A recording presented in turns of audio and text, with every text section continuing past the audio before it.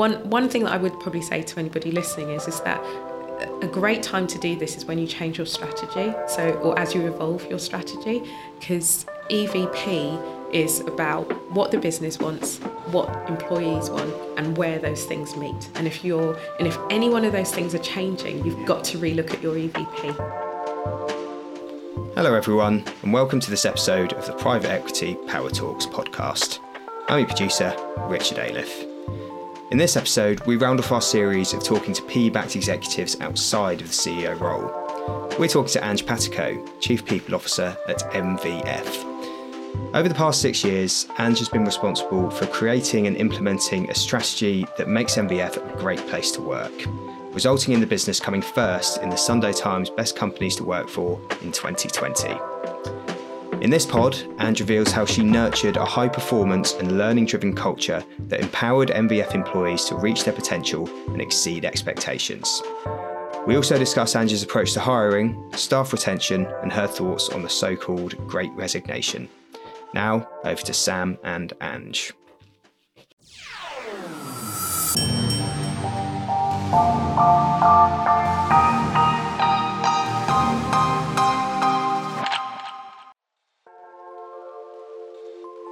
So here we are for the next episode of Map of the Maze, and in this episode I'm delighted to be joined by Ange Patico. Ange is the Chief People Officer of MVF, and this is going to sort of bookend our series talking to executive directors in private equity-backed businesses. So lovely to see you again, Ange. Thanks for joining us. I thought maybe where we could start is the sort of differentiation between an HR director and a chief people officer. You've spent your career in human resources and people, haven't you? Yes, and you are now chief people officer of MVF, a fast growth private equity backed business that's been through a couple of rounds of private equity ownership. And I just wonder, what is the difference? Is there a difference between a HR director and a chief people officer? Yeah, it's a great question. I think some people might say that there isn't, but for me, there definitely is. For me, HR is very much about, I call it the pen pushing role, and the process role, and a role which is more about, I guess, those elements of HR that people might recognise around policy and telling people what they ought not to do, rather than empowering people as to what they can do. And so for me, a chief people officer is really more about the culture of an organisation and thinking more about how to drive value within organisations. The role of a CPO for me is no different to anybody else on the exec board.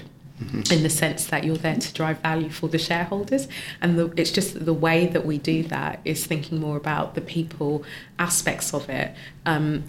Culture, organisational health, organisational effectiveness. How do you help your CEO and the rest of the exec board and senior leaders develop the organisation from a people perspective? Mm-hmm. And how do you empower your people to do the right thing? A good analogy I always use is like, if you think about a policy, I hate policies. As a CPO, I hate them because an HR person would say, we absolutely need policies for everything. Policies are written for the majority of people to tell them what not to do, or for people who do things wrong. Mm. And if you've got an organisation of 100 people, there's going to be very few of them who come to work to get things wrong.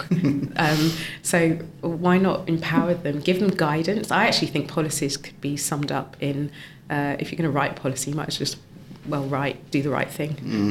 That's your policy for your business. Mm. So that's how I explain the difference. It's not about, I guess, strangling people and innovation and the art of the possible.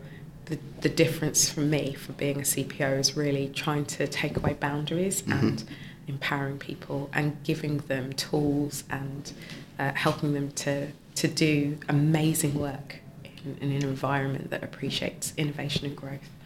Yeah.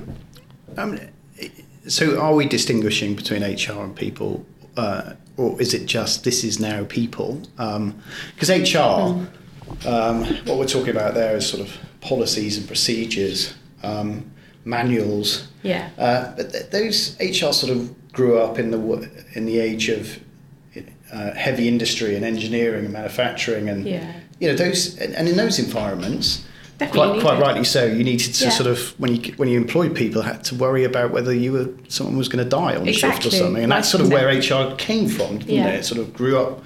But in today's world of tech and tech-enabled business services in certain sectors, it's just not really appropriate, is it? It's So is it just the not. evolution of HR into people, or do you still see a difference between the two? Yeah, I think it is it's fair to say it's an evolution, because you had personnel management. If I think back to my first masters, it was actually in personnel management and industrial relations. I've never used the industrial relations side of things at all. Thank you, LSE. There are organisations, as you've said, which for those organisations it is appropriate. But the last 10 plus years of my career have all been in the digital environment, and within that sector, innovation and creativity and growth are important drivers, and so. Things that would shut down innovation and creativity are not helpful, and so that evolution from personnel management, HR, to people and culture is really important. I think it doesn't mean that HR doesn't get done somewhere in the background, because you've still got to run a payroll and you've still got to make sure that you're compliant and all those things, but you do those in stealth mode. It doesn't have to be. It's not the leading edge of what you're doing. Exactly. Nobody needs to know. Keep it quiet. So tell us about this business when you arrived. You've been here for what? Nearly 6 years. 6 years. Yeah, gosh.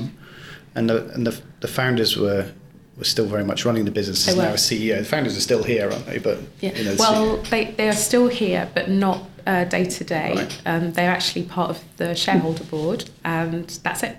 They're not involved in day to day running anymore. So yeah. So how because I guess you were taking a business from founders who had grown the business in a way that was a reflection on who they were and their styles and personalities, and in 6 or 7 years you must have scaled the business Yeah.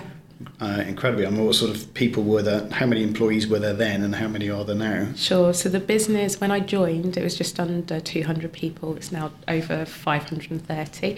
Headcount is always a challenging one to use. So, but from a revenue and EBITDA perspective, we have grown substantially more, and are looking to grow triple the size even. So yeah, we've got big ambitions. Yeah. Yeah. And it's worked well, because last year you won, MVF won, the Sunday Times Best Company to Work For. It was back in 2020. So 2020 with was it? COVID's got in the way. COVID has done a number on everybody, I think. But yeah, 2020 we won. So, I mean, tell us a bit about that process. It must have been, a huge amount of work to get to there, and I'm sure it wasn't driven on the basis of winning an award. It was driven on the basis of, creating a platform and a culture on which the business could grow from. But tell us about perhaps some of the sort of key elements of how you came to be the best employer in the UK. Sure. So we always had in our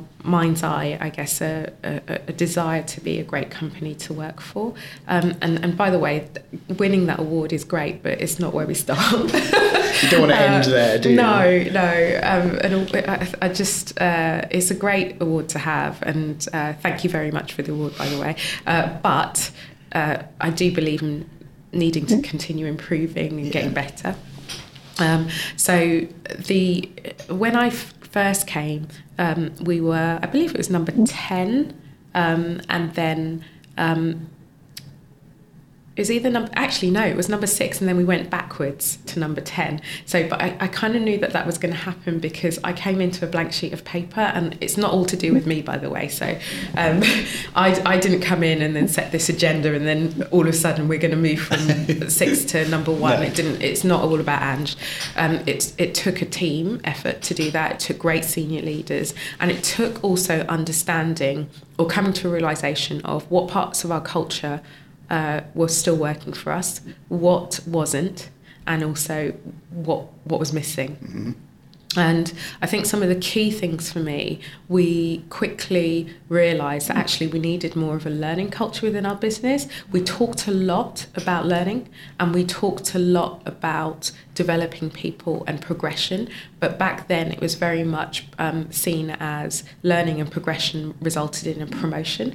And when you're growing and scaling a business, you can't keep promoting everybody. So progression, we had to very much think about how do we change the narrative on that, and how do we introduce progression as something which is about growing deeper skill set as well as potentially sideways moves and upwards moves. So that has been pretty much almost a 6-year journey, when it's not over yet and still a lot of work to do. Very much focused on our values. So when I joined, our business had 8 or 9 values, I think it was, but as a business evolves, your values have to evolve with it. And I think that the introduction of things like diversity, equity and inclusion, which are very important topics to individuals, has also been a great marker for our business in terms of focus areas. We got one of the other things that I remember is performance, getting really I suppose intentional is the word that I was looking for, around setting clear direction on what good performance looks like, and also not tolerating poor performance as well. It was taking us 10 months to do something about poor performance. And I was like, what? 10 months? So in a fast-moving, fast-paced organisation, we had to change that. And if you do it in the right way, people will understand it, because nobody wants to be a poor performer. People genuinely want help if they're doing something that they ought not to do. So just understanding things like that and putting markers in place to support the business around topics like that, and taking people on the journey, I think is what helped us to get to that kind of great company status, because that award is voted on by employees. It's not got anything to do with what we say about ourselves, it's got to do with what they say about us. Yeah. So really proud of it. But as I said, we're now in 2022. And we've got a lot of work to do, because COVID had come and changed everything. Yeah. So, yeah. But creating a learning culture and a learning environment is really interesting. We did a session with our CEO community last week with a chap called Glenn Elliott. Mm-hmm. He was the founder of Reward Gateway. You probably know Glenn. I do know Glenn, yeah. And in that session, I was really sort of dipping into the sort of challenge, which we very much feel in Pep Talks, is a small growing company and scaling almost from sort of zero. Once you get to 100 employees, for us that would seem huge, wouldn't it? 100 to 500 employees, that's as big a jump. But I was trying to sort of get into Glenn, because he founded that business from scratch. Just how he managed to go from sort of 0 to 50 and 50 to then 100, and he was really talking about the need to develop people internally. Yes. The myth of going out and hiring just incredible people when you're a small, rapidly growing company is a myth, because you're not Apple or Spotify or Netflix. You can't go and take your pick. You've got to find talent who buy into what your business does and what you're trying to do, and get on the mountain with you, and then you've got to develop them. And he was championing that sort of area of creating a learning culture. Yeah. And I just wonder how you did that, because the scale you were at was probably sort of 100 plus employees. Pretty much. Moving upwards. So what sort of practices did you put in place? What sort of programs did you put in place? Sure. So for us, creating a learning culture was all about the democratization of learning. It's a hard word for me to get my tongue around. But we made all of our learning is for MVFers by MVFers, and that continues to be a theme for us. So what I mean by that is identifying, first of all, hiring people for their values. So that's really important, because we know then that everybody, they're not carbon copies of each other, they're not robots, but we all have agreed that we want to drive to be world class, and we want to earn trust, and we want to help others succeed, and having that as the basis for learning is really important. So that is something that is the foundation for all of our learning. And then understanding as well that the curriculum, we actually wanted to build a curriculum for learning. So we start off in our business with, from an onboarding perspective, giving everyone the same understanding of what MBF does as a business. And we have, when I arrived, my onboarding, sorry Jules about this, but my onboarding was Jules giving me a list of people saying, you might want to go and meet all of these people and have a conversation with them. That was my onboarding. And I was like, we can't have people coming into the business having that experience, because part of a learning culture is actually setting people up for success. And so we now have Start Smart, which is our 1 week onboarding academy for everybody. From Start Smart, people then go into department academies, where for the most part it's a 12-week academy where they learn the skills required to do their role. One of the things we're working on now is advanced academies, where individuals can be more T-shaped, so have breadth and depth, but not just in their own specific discipline, but across. If you want to go and learn about marketing and you happen to be in tech, advanced academies would help you to do that. So, and it's run by people in the business who have the relevant expertise. And then we were thinking more about, well, we've now got 2 tracks, but initially we knew that we wanted to develop more people as managers, and so we developed a management development program, which again developed by us and run by us, with partners involved. But now we're at the point where we need to develop specialists. So now we're thinking about what kind of programs can we put in place for them, and beyond that, we have. As part of our learning culture, it's very much about collaborative learning. So we have over 50 internal coach mentors who at any point people can sign up for support from a coach mentoring perspective about any topic. And we do what we call blind matching. So you submit your development request, and you won't know which of those mentors you can get. It might be somebody that is more senior than you. It could also be somebody who's less senior than you, but just knows more about the subject than you. And so it starts to take away these boundaries that exist, where learning, in some organisations where learning is very much top down. For us, it's not about your seniority level. It's about what do you want to know about, who exists in the business that has that expertise or that perspective, and how can we connect you collaboratively to grow that. So, and there's lots of other examples. Lunch and Learns are employee-led networks who help us to build knowledge, but it's all, the foundation of it all is coming from within. And if we need to bring in external support, we do that in partnership. So we always co-design programs. We don't generally tend to have external partners coming in running our programs for us. They'll run them with us. So because you have to appreciate the culture of the organisation in any learning that you're building. So I love it. I get very excited about learning, and I also think that one of the things that we've also done is made it commercial as well. So although it's learning that's developed by us, everybody gets a training budget, but people will spend their training budget on internal courses that we have built. So that just means that we can continue, because they're paying us, we can continue to develop more and more and more and more, because they're ploughing their training budget back into the business. So have you got people in your team that are building those courses with the line managers, not just the line managers, the sort of the leaders, the line managers, and the individuals with the expertise to develop the programs? It's a really good question. We have, however, it's not a massive team. We've actually got a team of 2 from an L&D perspective, and L&D is also my sweet spot. But what James, shout out to James Adams, what James has done brilliantly, he has done what a learning culture does, which is to share knowledge. And he said, well, I know how to kind of diagnose learning and design a course that will help somebody to kind of close the gap in their learning. I also know how to evaluate. So what I'm going to do is I'm going to put that all in a course for you.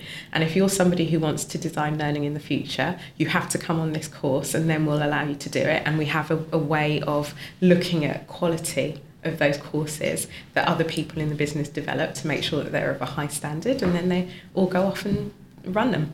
So we've got something called Learning Fundamentals now. Nobody in our business that does any form of kind of training can design a course unless they've been on Learning Fundamentals. Brilliant. So, yeah. Otherwise, poor old James, he'd be inundated. Yeah. Well, I asked the question because we know how long it takes to develop a program. It takes a long time. You have to go through a number of iterations before you get it right. Yeah. So it takes a lot of hours. It does. Yeah.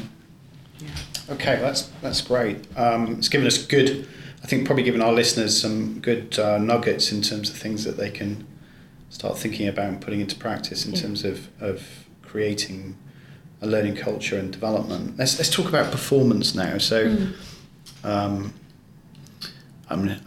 keep talking about referencing Glenn here, so we'll have to send him the podcast. But in the same conversation, he was talking about the need to keep organisations fresh. Yes. So as much as a metric of headcount and staff turnover and keeping people in place for a long period of time is a real positive. If it's not freshened, it can be quite a negative as well. Yeah, agreed. And to do that effectively, you need to performance manage, don't you? So, yes. And I'm sure or tell us what sort of things you've put into place here around performance management. And then I really want to talk about 360 feedbacks and giving feedback. So I'm quite interested in that. Yeah, love a bit of feedback. So performance management at MVF is part of our way of life, I suppose. So I guess this is a good example of HR versus people, I suppose, because unlike some businesses, we do not do annual performance reviews, which are nonsense in my opinion for digital tech businesses because they move so quickly. People don't want you to tell them how they're doing at one point during the year. So we have continuous conversations.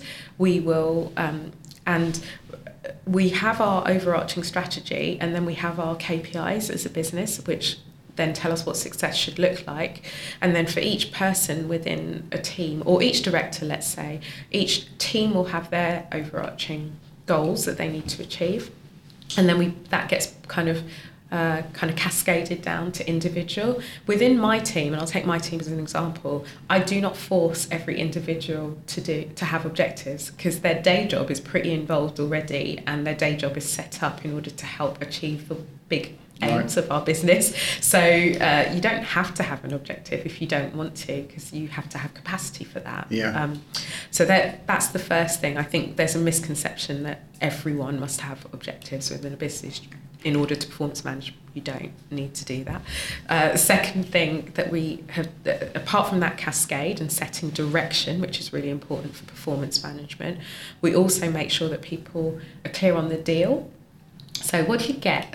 If you're doing a good job, what is it that you get out of it? So, and I should say at this stage, we are not there with all of this. So I think sometimes we know I would say that a lot of businesses will say that they know the theory behind these things, but doing it in practice is really, really hard.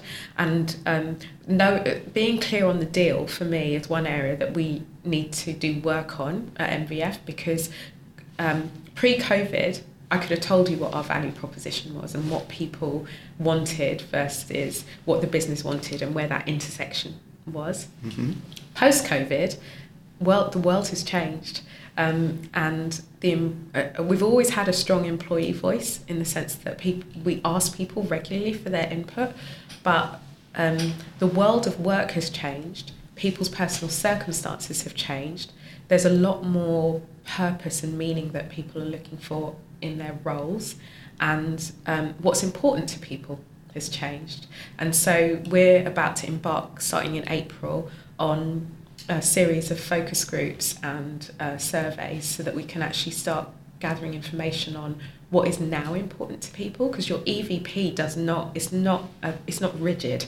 So it does change and it does evolve, and at the moment that is something that there's a disconnect for me and for the rest of the exec. What was it before COVID then? Where was the intersect? So the intersect before was around our model. We would hire emerging talent, like you just said actually, emerging talent, and grow those individuals with our learning culture. And we've got a lot of people that then would stay with the business and kind of grow into future leaders, etc. But People are staying for longer. So our average age over the last 6 years has changed from 25 to 32, which is fantastic. I take that as, huge success. Yeah. But there's a difference between what a 32-year-old wants and a 25-year-old wants. Yeah. A lot of those people are considering their life goals. They might be parents. Yeah. Some of them don't want to be managers. They might want to specialise in a particular area. And the market is also, there's huge pressures in the market, particularly through COVID, with things like the Great Resignation, which has done a number on everybody. Where even here, yeah, absolutely. Digital marketing and technology companies have been hit the worst as part of the Great Resignation. So because the amount of money that people are willing to offer individuals is highly ridiculous. So it's causing everyone a problem in the sense that the market is so much more competitive. But your proposition can't just be about how much salary you can offer somebody, because that potentially won't last. So that we are having to look at what is now meaningful to people, coming away from that initial proposition that we had, because we actually now need a good mix of emerging talent and experienced hires. And what experienced hires want is very different to what an emerging talent hire might want. So it's going to be interesting, and it's going to be fun. The other thing as well about that is I would have said, because I was looking at the data, when I first joined MVF, it was not a diverse business in the sense of gender, ethnicity, sexual orientation. It wasn't really. Our 5 founders are 5 white males, and so when you looked at the data, it was more so looked like them, and from a socio-economic perspective, it also looked probably more like them as well. So, but now nearly 6 years on, just over a fifth of our business are what we call leapers. Other businesses call it BAME, but we don't like that. So leapers is lived experience of ethnic people. We're coming up to 50-50 men to women, which Brilliant. is astonishing, but I'm not happy because we don't have any women on our shareholder board, and I'm the only woman on the exec board. That's a problem still. So from that perspective, we know that there are going to be things that are important to different diverse groups that may not have been the case for our original EVP. So it's exciting work, but it's going to be hard work. Focus groups then. So you're going to bring people in, sort of select people randomly to come and talk to you around a table or ask a series of questions.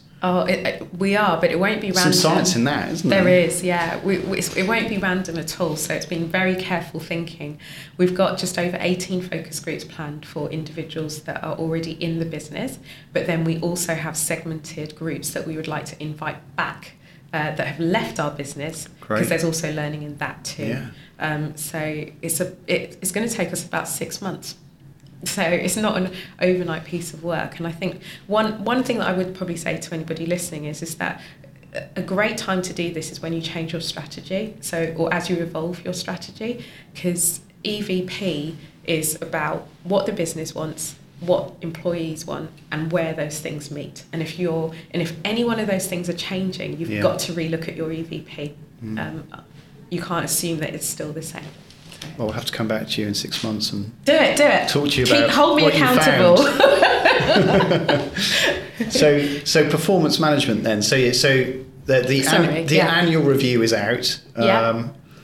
Regular one-to-ones. What other things have you put in place? So we also have values assessments. So I mentioned before that we hire for values.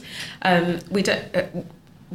Both what you do and how you do it is equally important. So you could do a great job on what and deliver amazing stuff, but if the way you go about it stinks, then we don't want you here. So I always use the phrase, we don't want brilliant jerks, and we really don't. So you can be great at what you do, but if you piss everybody out, sorry, am I allowed to swear? Yeah, of course you are. Yeah. That's not swearing. But if you do piss everyone else off in the process, then that's counter. counterculture to us. So there's that. We also have and values assessments, although we do them typically in service of our salary review once a year. An individual can actually request a values assessment at any point in the year. So it's self-generated. One of our values purposefully is seeks and gives feedback regularly. So let's go for it. Yeah, so you have to, if you're going to get a poor score if you don't have any evidence that you've been doing that. We also have anytime feedback. So individuals can request feedback at any time, but also people can give feedback at any time, and it can all be recorded in service of performance management. So that's another way. We have leadership traits. So for anyone who's manager level and above, we're very clear on these are the behaviours that we're expecting when you get to these leadership levels, and before you can be promoted. We really only started this probably 12 months ago, so that before you can be promoted, particularly at director level, you have to have feedback, and the individuals who give you feedback are selected, at director level anyway, are selected by the executive board. So you don't get to choose them, it's chosen for you, and actually it's done that way so that we can get well-rounded feedback from people before you are promoted. And if that feedback comes back and it's not looking great, then we'll put a development plan together for you before you can be promoted to director. So those are some of the things that we are doing. And we also have, for some teams, we have performance measures. So a good example might be biddable, so paid marketing, where we know kind of what good campaign management looks like. You kind of want to have those measures in place so that people are clear on what good campaigns look like, how many campaigns we're expecting to build, all that kind of stuff. So, how do you train? Because I think giving feedback and hearing feedback is a real skill to it. It is, you can really, make a mess of that in terms of both ways. So, how have you trained people to do that effectively? I mean, I'd imagine I could quite quickly think, okay, well, they've probably trained their managers to do that, but you've got to train your employees to do that. We do, yeah.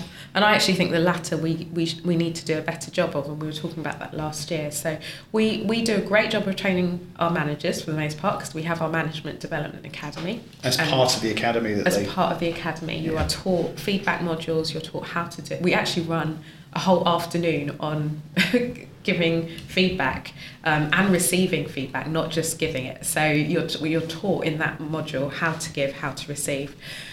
So managers are doing a pretty good job of it.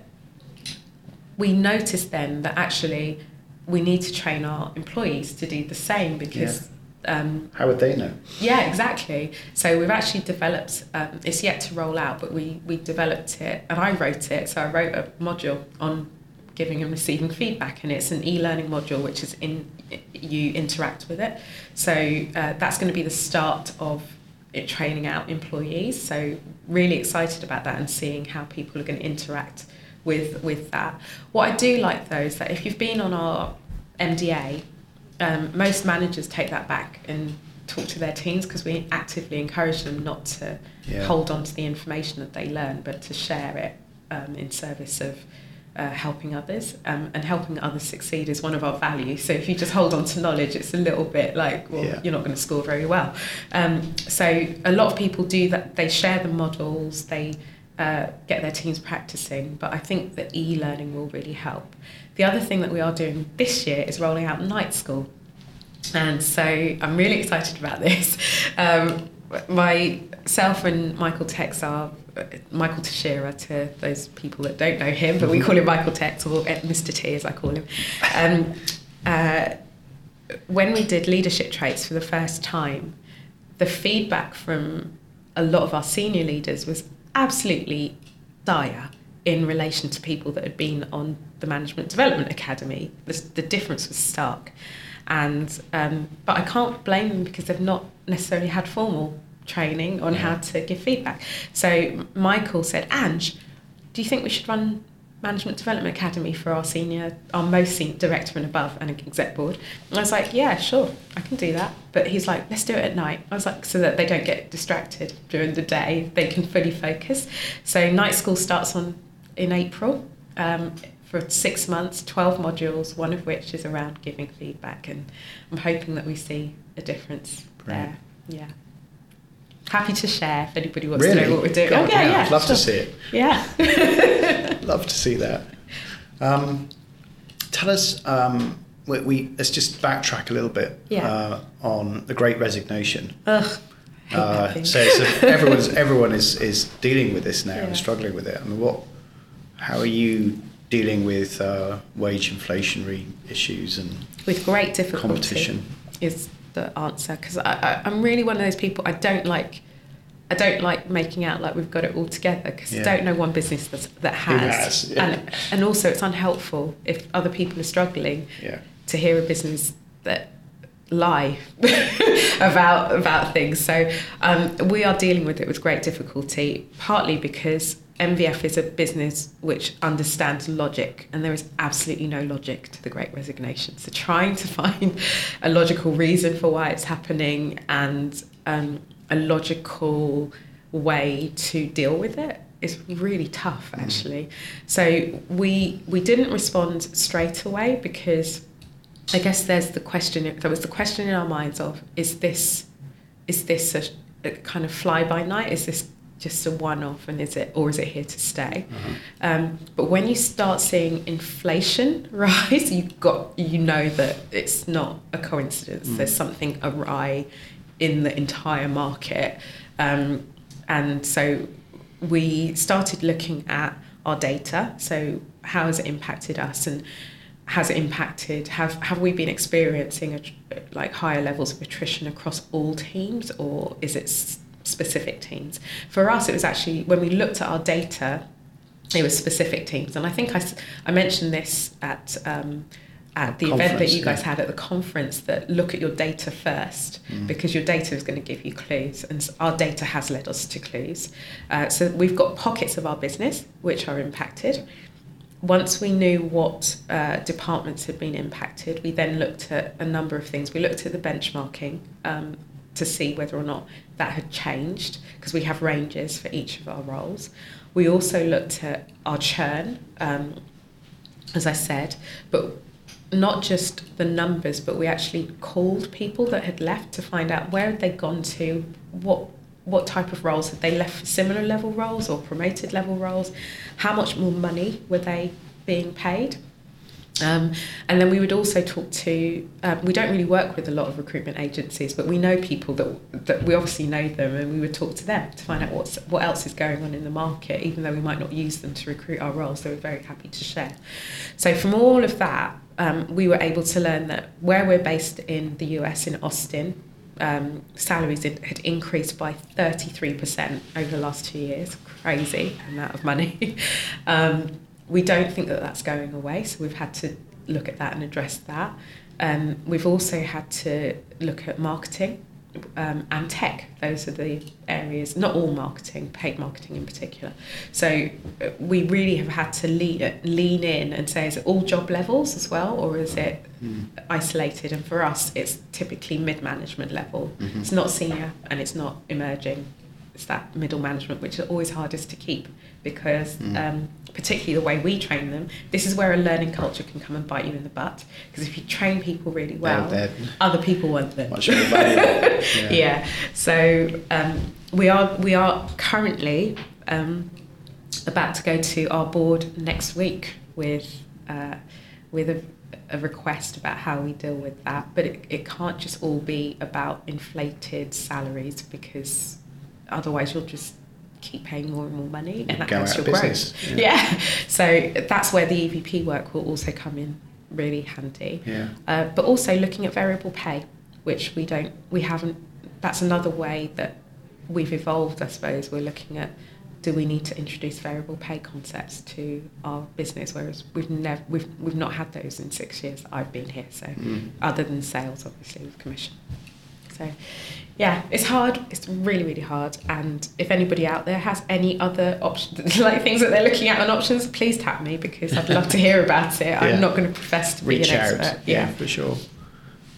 So my last question is around the challenge of sort of the glue that binds businesses together, especially as you grow internationally.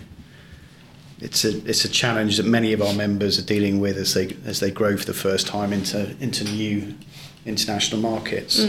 And you've done that. You're in the US. We are. How have you done that? It's how so much of work depends on people's personal relationships with one another. Yeah. And businesses in the past have just tended to let people get on and do that, and perhaps more recently there are leaders out there who've looked at it and said, well, we can just let that happen, but you shouldn't necessarily believe that that's just going to happen and going to happen really well. You have to try and stimulate it. Yeah. Margaret Heffernan, she wrote a book called Beyond Measure. Right. I don't know if you've come across that book. I haven't, no. And she talks about it's the mortar that holds bricks together in a culture and especially in an international business. So I'm just wondering how you've promoted that here, how you sort of try and help interdepartmental relationships develop and foster. Yeah. So MVF is really big on relationships and collaboration. Collaboration forms a huge part of our value set. And there's very little that you can get done in your role unless you're collaborating with other people. You will fail. So as well as, I guess, our social fabric is built around people developing relationships. If I take the US and the UK as an example, our CEO is currently out in the US, so he's out there for a couple of weeks. We've got a roster of senior leaders who continuously will go out to the US, and we've done that purposefully for the next year, and we'll keep doing that.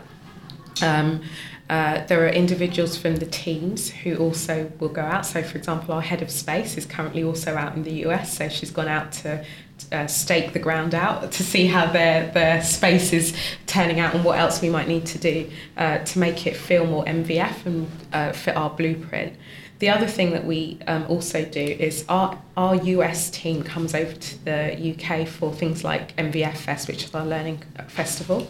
But also we still, even as big as we are, when we hit target, we all go away together. So it might not be Ibiza this year, who knows where it will be. The whole company goes away. Wow. And that is to help. It's not for a jolly. So everybody does have a good time, but the main outcome of that is to help people build relationships in service of a better working environment and collaboration. Yeah. So and a lot of people really enjoy it. So we keep saying, when might we need to stop this? But actually, we're not going to stop it. We'll find a way to make it happen. So we set our trading target, and everybody knows that when we get to that target, we're going away, and everyone is going away. Brilliant. So, how long do you go for? We go for 4 days. Lovely. Yeah, so over a weekend. You'll stay in the same place in one hotel? And have the whole hotel? Yeah, have a big party to celebrate the trade, and then lots of different types of events after that. And then in between, we have lots of other things. So they tend to be all of our social aspects, I suppose, tend to be built around our performance, and so trading targets. So, for example, we're with the launch of the new strategy at the end of this month. We've got a massive event afterwards to celebrate how far we've come, but also on to the next, the bigger and the better.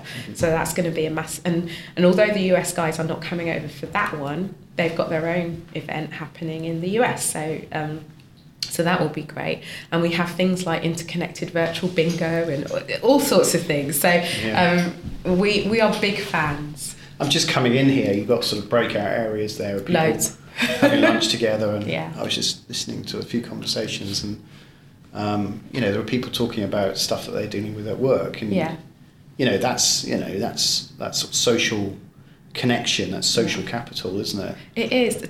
I would also, it's a really good observation, because actually it's part of the MVF Environment Manifesto. Our buildings are purposefully designed to encourage collaboration. So our head of space is ahead of her time when she's thinking about these things, and also, but we're also thinking about not just the physical space but the online space, so tools that we use to encourage collaboration as well. So things like Miro boards are amazing because it doesn't matter where you are, everybody can contribute to a Miro board because it's online. So I think this new way of hybrid working is really testing a lot of companies' creativity, because you have to think, how do you encourage people into a physical space, but how do you connect people in the online space? So how do you replicate what's happening out there when it's online? Yeah, it's very exciting. Well, Ange, that's brilliant. We've got to let you get back to work. Thank you for taking the time to speak to us. Just sit and chat to you all day. It'd be great. Too. We'd definitely like to come back in 6 months once you've done some of that work. Yeah, please do, because it's a good way. I want to be held accountable to these things, because I think it's helpful for me to know that you're going to come back and ask me about all the things I've done. We won't be holding you accountable. Come on, Ange, have you done it or not? Brilliant. Lovely to see you. Good to see you too. Thank you. Thank you.